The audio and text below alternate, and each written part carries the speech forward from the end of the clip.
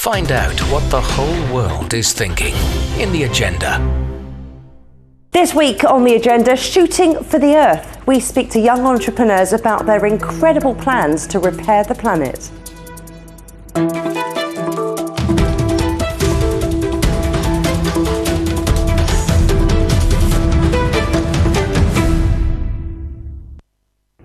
As the world struggles to hit its climate goals, many are looking to the young to solve global problems.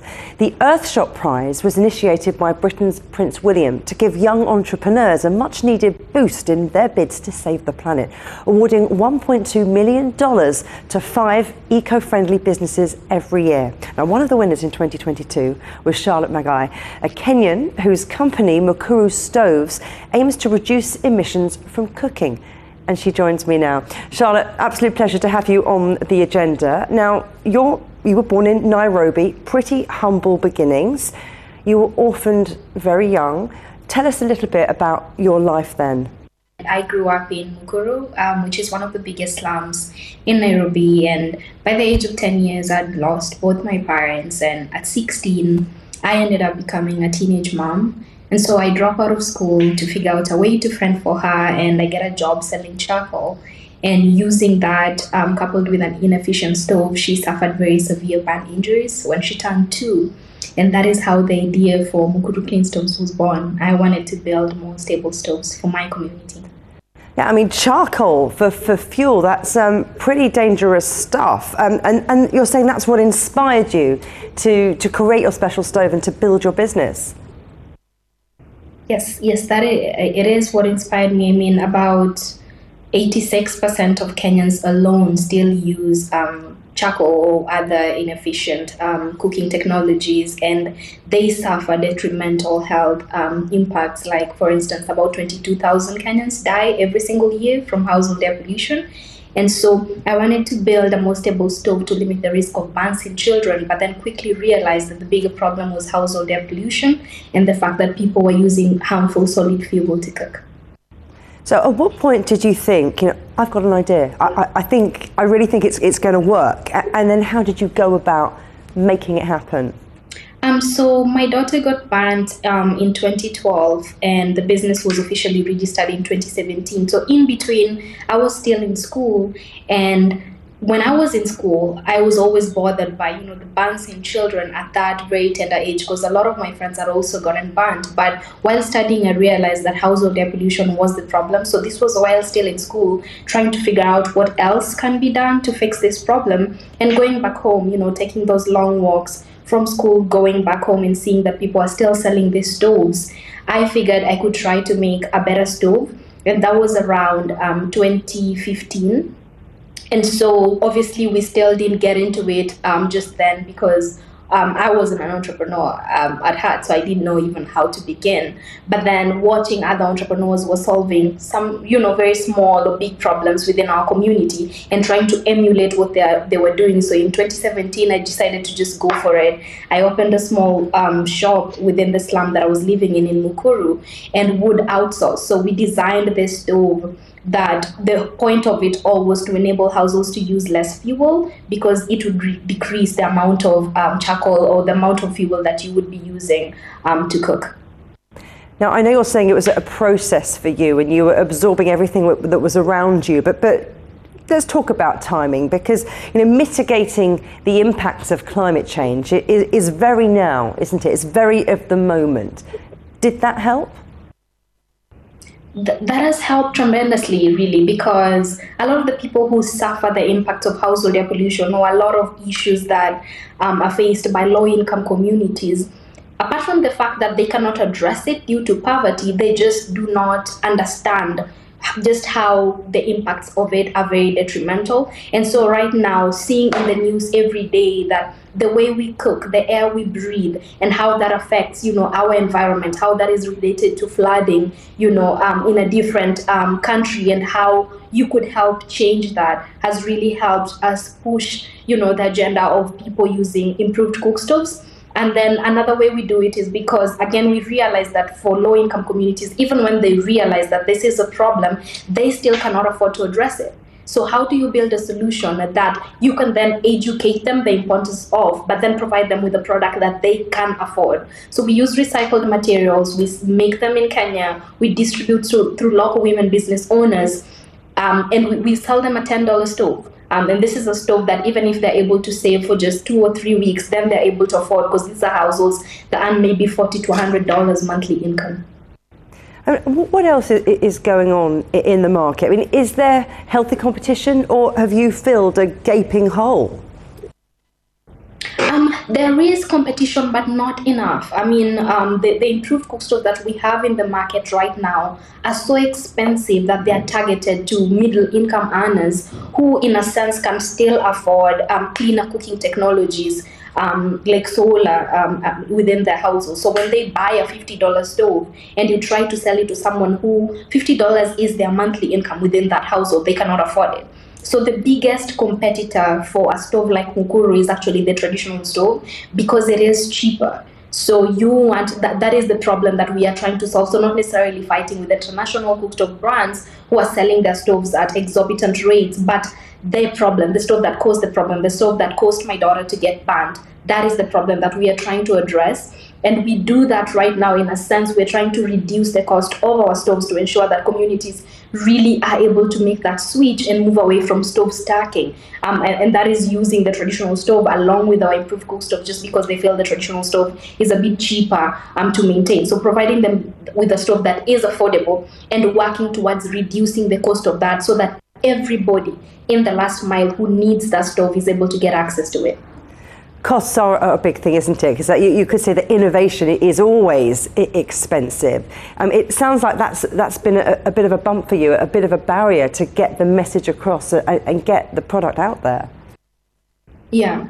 So innovation is expensive, but then you can innovate around the problem. You can innovate and try to fix this problem of high costs, right? Because we can come up with this really brilliant technology and try to really change lives or actually save lives. But if those people cannot afford it, then your innovation becomes a useless product. So I believe that as innovators, as entrepreneurs, as people who are trying to fight for our environment, how are we providing solutions that are also affordable to the last man? So coming up with ideas like using recycled metal, knowing fully well that this is going to reduce the cost, or local production, or distribution using, distribution channels that are traditional, primarily there, and everybody has access to, sort of reduces the cost of that product and ensures that everybody can get access to that product.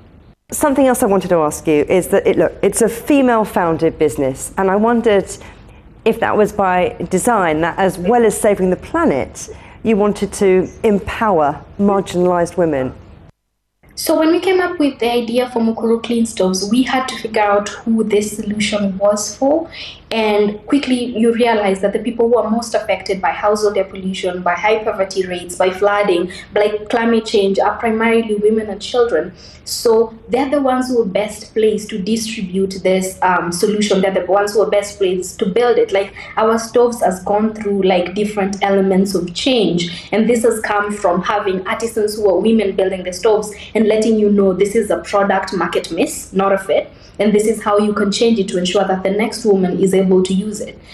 So we decided that at Mukuru Clean Stoves, we were going to build a stove that benefits the life of women and children, and we were going to empower women to be the ones to build that solution and distribute that solution and champion for that solution. And it has worked wonders for us. We realized that when you're working with local women business owners, they have small shops. They're selling, they're tailors, they're grocery sellers, but they cook when they go back home, and they can pitch a product like that. They can tell you the benefits of this better than anybody else because they understand the impacts of it better than anybody else. So this is by design, and this is a model that we will continue to use, because I believe that there is no solution that should come into any market without involving the people that it primarily affects.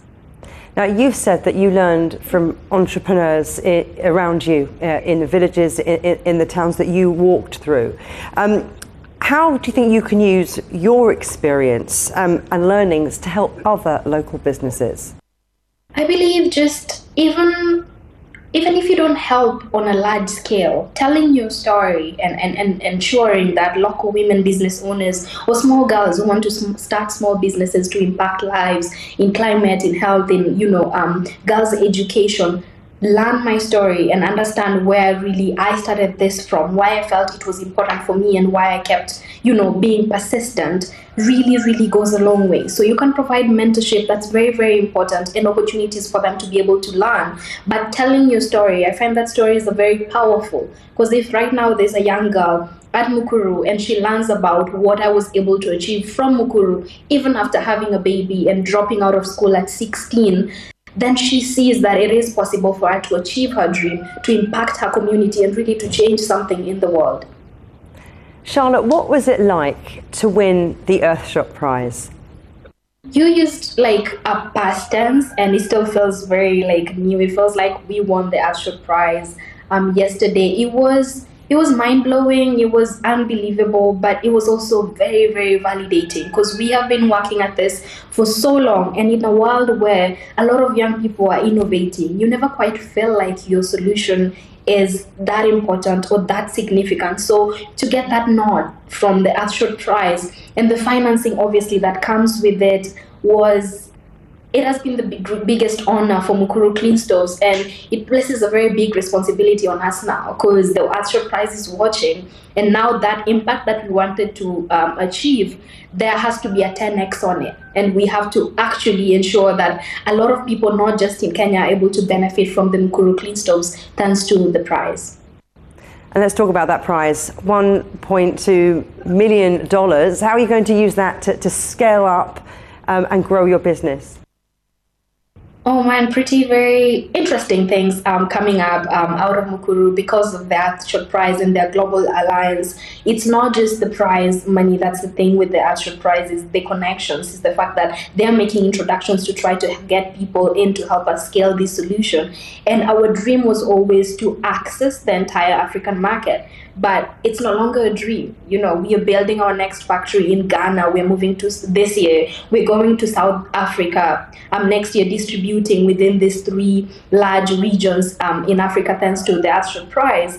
And because of them, we decided to do a LEAP project. And our LEAP is called Waste to Fuel for Stoves, because Africa has a lot of farmers who have other resources but not necessarily cash. So through the LEAP that we're doing with the Earthshot Prizes, they're selling us their agricultural waste. We're using that to make sustainable briquettes and selling them back to them. And they don't need to use cash to buy the stove or to buy the briquettes. They can use their agricultural waste. And we are doing this across Africa, starting with Kenya, obviously. And then also we just got into this really beautiful space where we're getting into malaria research as well. So using our fuels, the briquettes that we're going to be making to fight malaria. Kenya is the biggest producer of pyrethrin, which is the strongest insecticide to fight malaria. So we are doing research to infuse that into our fuels and distributing it across Africa, enabling people who are already fighting malaria to fight malaria when people are cooking. So, because according to the CDC, children and women are catching malaria before they go to bed. So even when they have mosquito nets, they still catch malaria. But by using a Mukuru briquette, those rates are going to be dramatically reduced after this research is done. And this is all thanks to the Earthshot Prize. So really very exciting and interesting stuff. Charlotte Magai, you are an inspiration. Thank you very much. Thank you for having me. It's been an honor. Plastic is one of the biggest environmental issues facing our planet. Every minute of the day, the equivalent of a truckload of plastic is dumped into the world's oceans. But we can speak now to another Earthshot Prize winner who's determined to tackle that issue at source, Pierre Paslier, co-founder of Notpla. First of all, can you give us a few facts about plastic litter in the ocean, the scale of the problem? Yeah, as you just said, we just end up dumping a huge amount of this in our oceans, in nature. I think that every year that's about 380 million tons of that material that escapes our control and very much ends up accumulating, because unlike natural materials, it doesn't break down, so it just keeps on adding up and up and up. And the consequences on marine life, on our own health, are starting to become really evident. So we have to find alternatives produce material that is very performant, but that comes with a very complex end of life. Why isn't recycling enough on its own as a solution? The problem with recycling is that, first of all, with the billions we've invested into this solution for the past 50 years, we are only at about 9% of recycling rate for plastic worldwide. It just doesn't work. We've never made it work, although we've kind of like invested so heavily on this. And the main reason why it keeps on being pushed is that it's the only solution that makes brands and kind of like plastic users feel like they can continue to just push the same products out there because of the promise that we will bring this material back into the system. But realistically, plastics come in all sorts of different like forms. There's a lot of different chemistries. When you recycle, you end up having a blend that is very complex to deal with, and that means that it's very hard to have a material that has equivalent properties as what you started with, and you just slowly downgrade the material. And on top of that, you use a lot of efforts, a lot of energy, and eventually a lot of money to get that material back. We should absolutely try to do our best with recycling, but let's face it, it is not the solution that's going to solve the problem. So let's talk about how you came up with your concept, because when you were experimenting in your kitchen, did you have a solution to the plastics problem in the ocean in mind? We certainly wanted to create something that would feel a lot more in sync with nature. And actually, those early prototypes that we prepared in our kitchen were trying to create a man-made fruit, something that you would find in nature. Packaging that would not feel like an industrial material, but something that is a little bit more like the skin of an apple or of a tomato. Because actually, this is what fruits do, right? They have this layer of packaging that keeps the content fresh, but also that disappear very quickly without staying for hundreds of years in the environment. So that was really the ultimate inspiration. And little we knew that seaweed was potentially a very good material for this and for a lot of other reasons. Some of the seaweed that we use grow up to 1 meter per day, so it's one of the most renewable materials on the planet. It doesn't use fresh water or fertilizer, and we can make packaging with it. And the great thing is that this packaging, if it ends up in the wrong place because humans haven't collected it properly, it will naturally break down in a matter of weeks without creating any problem for nature because it's been around for 1 billion years. So nature knows exactly what to do with that place. So what exactly is Notpla? How does it work? How are you going to use it? So Notpla is both the name of our company, but also the material that we make from seaweed. We apply it into different applications, from little bubbles that we filled with energy, water or drinks for marathons, ketchup sachets. Now we're doing takeaway boxes, like a burger box where cardboard is coated with a varnish of our material to make it resist the grease and the moisture of the food. We have papers and films. So the goal is to bring seaweed on the map of packaging materials so that we can stop using as much plastic as we do. And the idea of the material is that regardless of where it ends up, it will never create a problem for nature. So it's naturally biodegradable. These types of products are also recyclable. In some cases, it's even edible. So it really is behaving just like the peel of the food. Oh, so you can eat your takeaway and you can eat the box that it came in. I'm not sure about that. But look, when we talk about startups, the buzzword we hear is potential, isn't it? So what is it going to take to scale up, to replace those hundreds of millions of plastic sachets, containers, all of those things that you're hoping your invention is going to solve the problem of?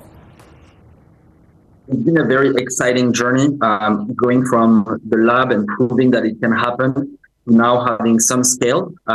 Last year was the first year that we made 1 million units of something.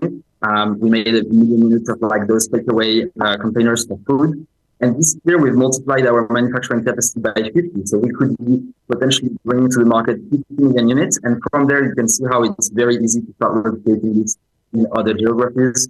So in a way, the scalability is now demonstrated. We dropped the price point to start to be competitive with some of the other bioplastics that are used that typically aren't naturally biodegradable. They only biodegrade in a human-controlled environment. So we're really starting to be competitive on price as well.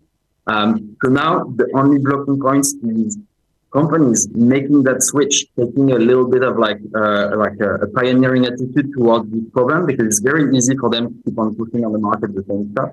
And also making sure that the legislation is encouraging people to make those kind of like choices and not just like cut corners for a few more years, because we have a urgent need to change, and we have to tackle all of the greenwashing that is happening in this space that makes a lot of half good solutions pretend to be the full thing, and that actually hurts people who really try to be the maximum on sustainability. So you want to get businesses on board, you want regulation to be in place, you want people to start believing in this. I mean, do you think that the world takes this problem seriously enough, or is it all talk, no action?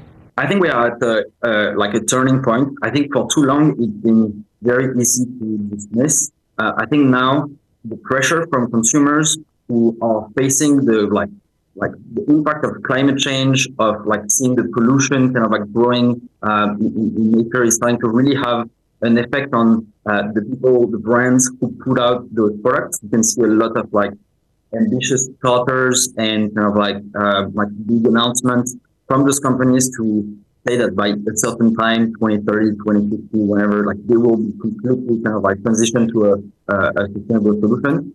Now is the time to deliver it. So I think that like there's still a little bit of like a gap between those commitments and where we are today. But I think that things like the Earthshot Prize are a real chance to show that it's now a real kind of like industrial scalable solution. So there's really no reason not to engage and not to make that change. It's really ready now for action.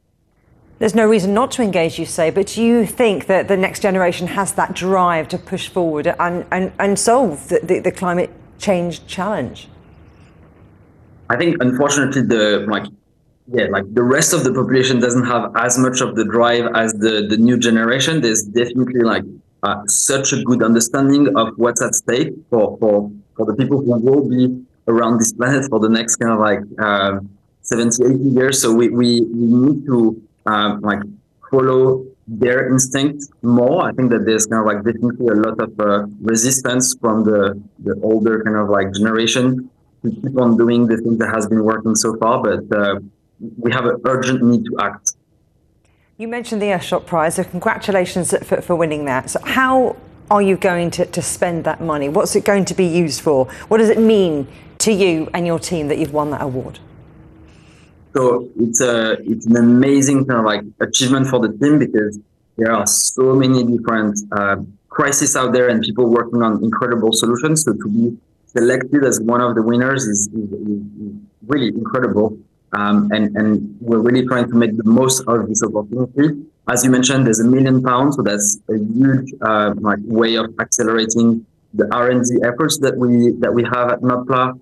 Grow a team of chemists, engineers, designers pushing the limits of what's possible to be with CV.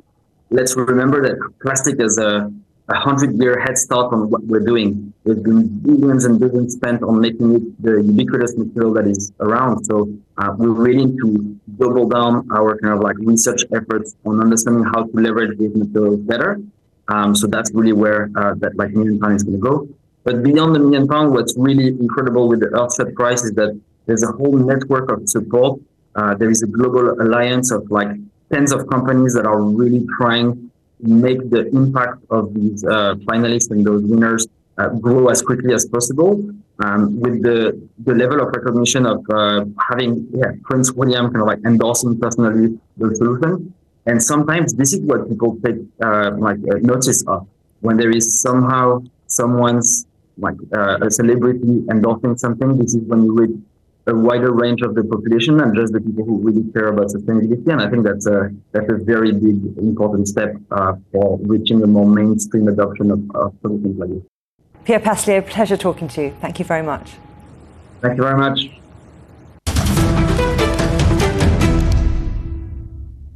You can watch every episode of The Agenda in full on CGTN Europe's YouTube channel. And for exclusive extra content from me, my guests and the rest of the team, don't forget to check out @The Agenda Show on TikTok. Coming up soon on The Agenda, we'll talk global economics with former head of the ECB, Jean-Claude Trichet. But for now, from me, Juliette Mann, and from all of the Agenda team here in London, goodbye.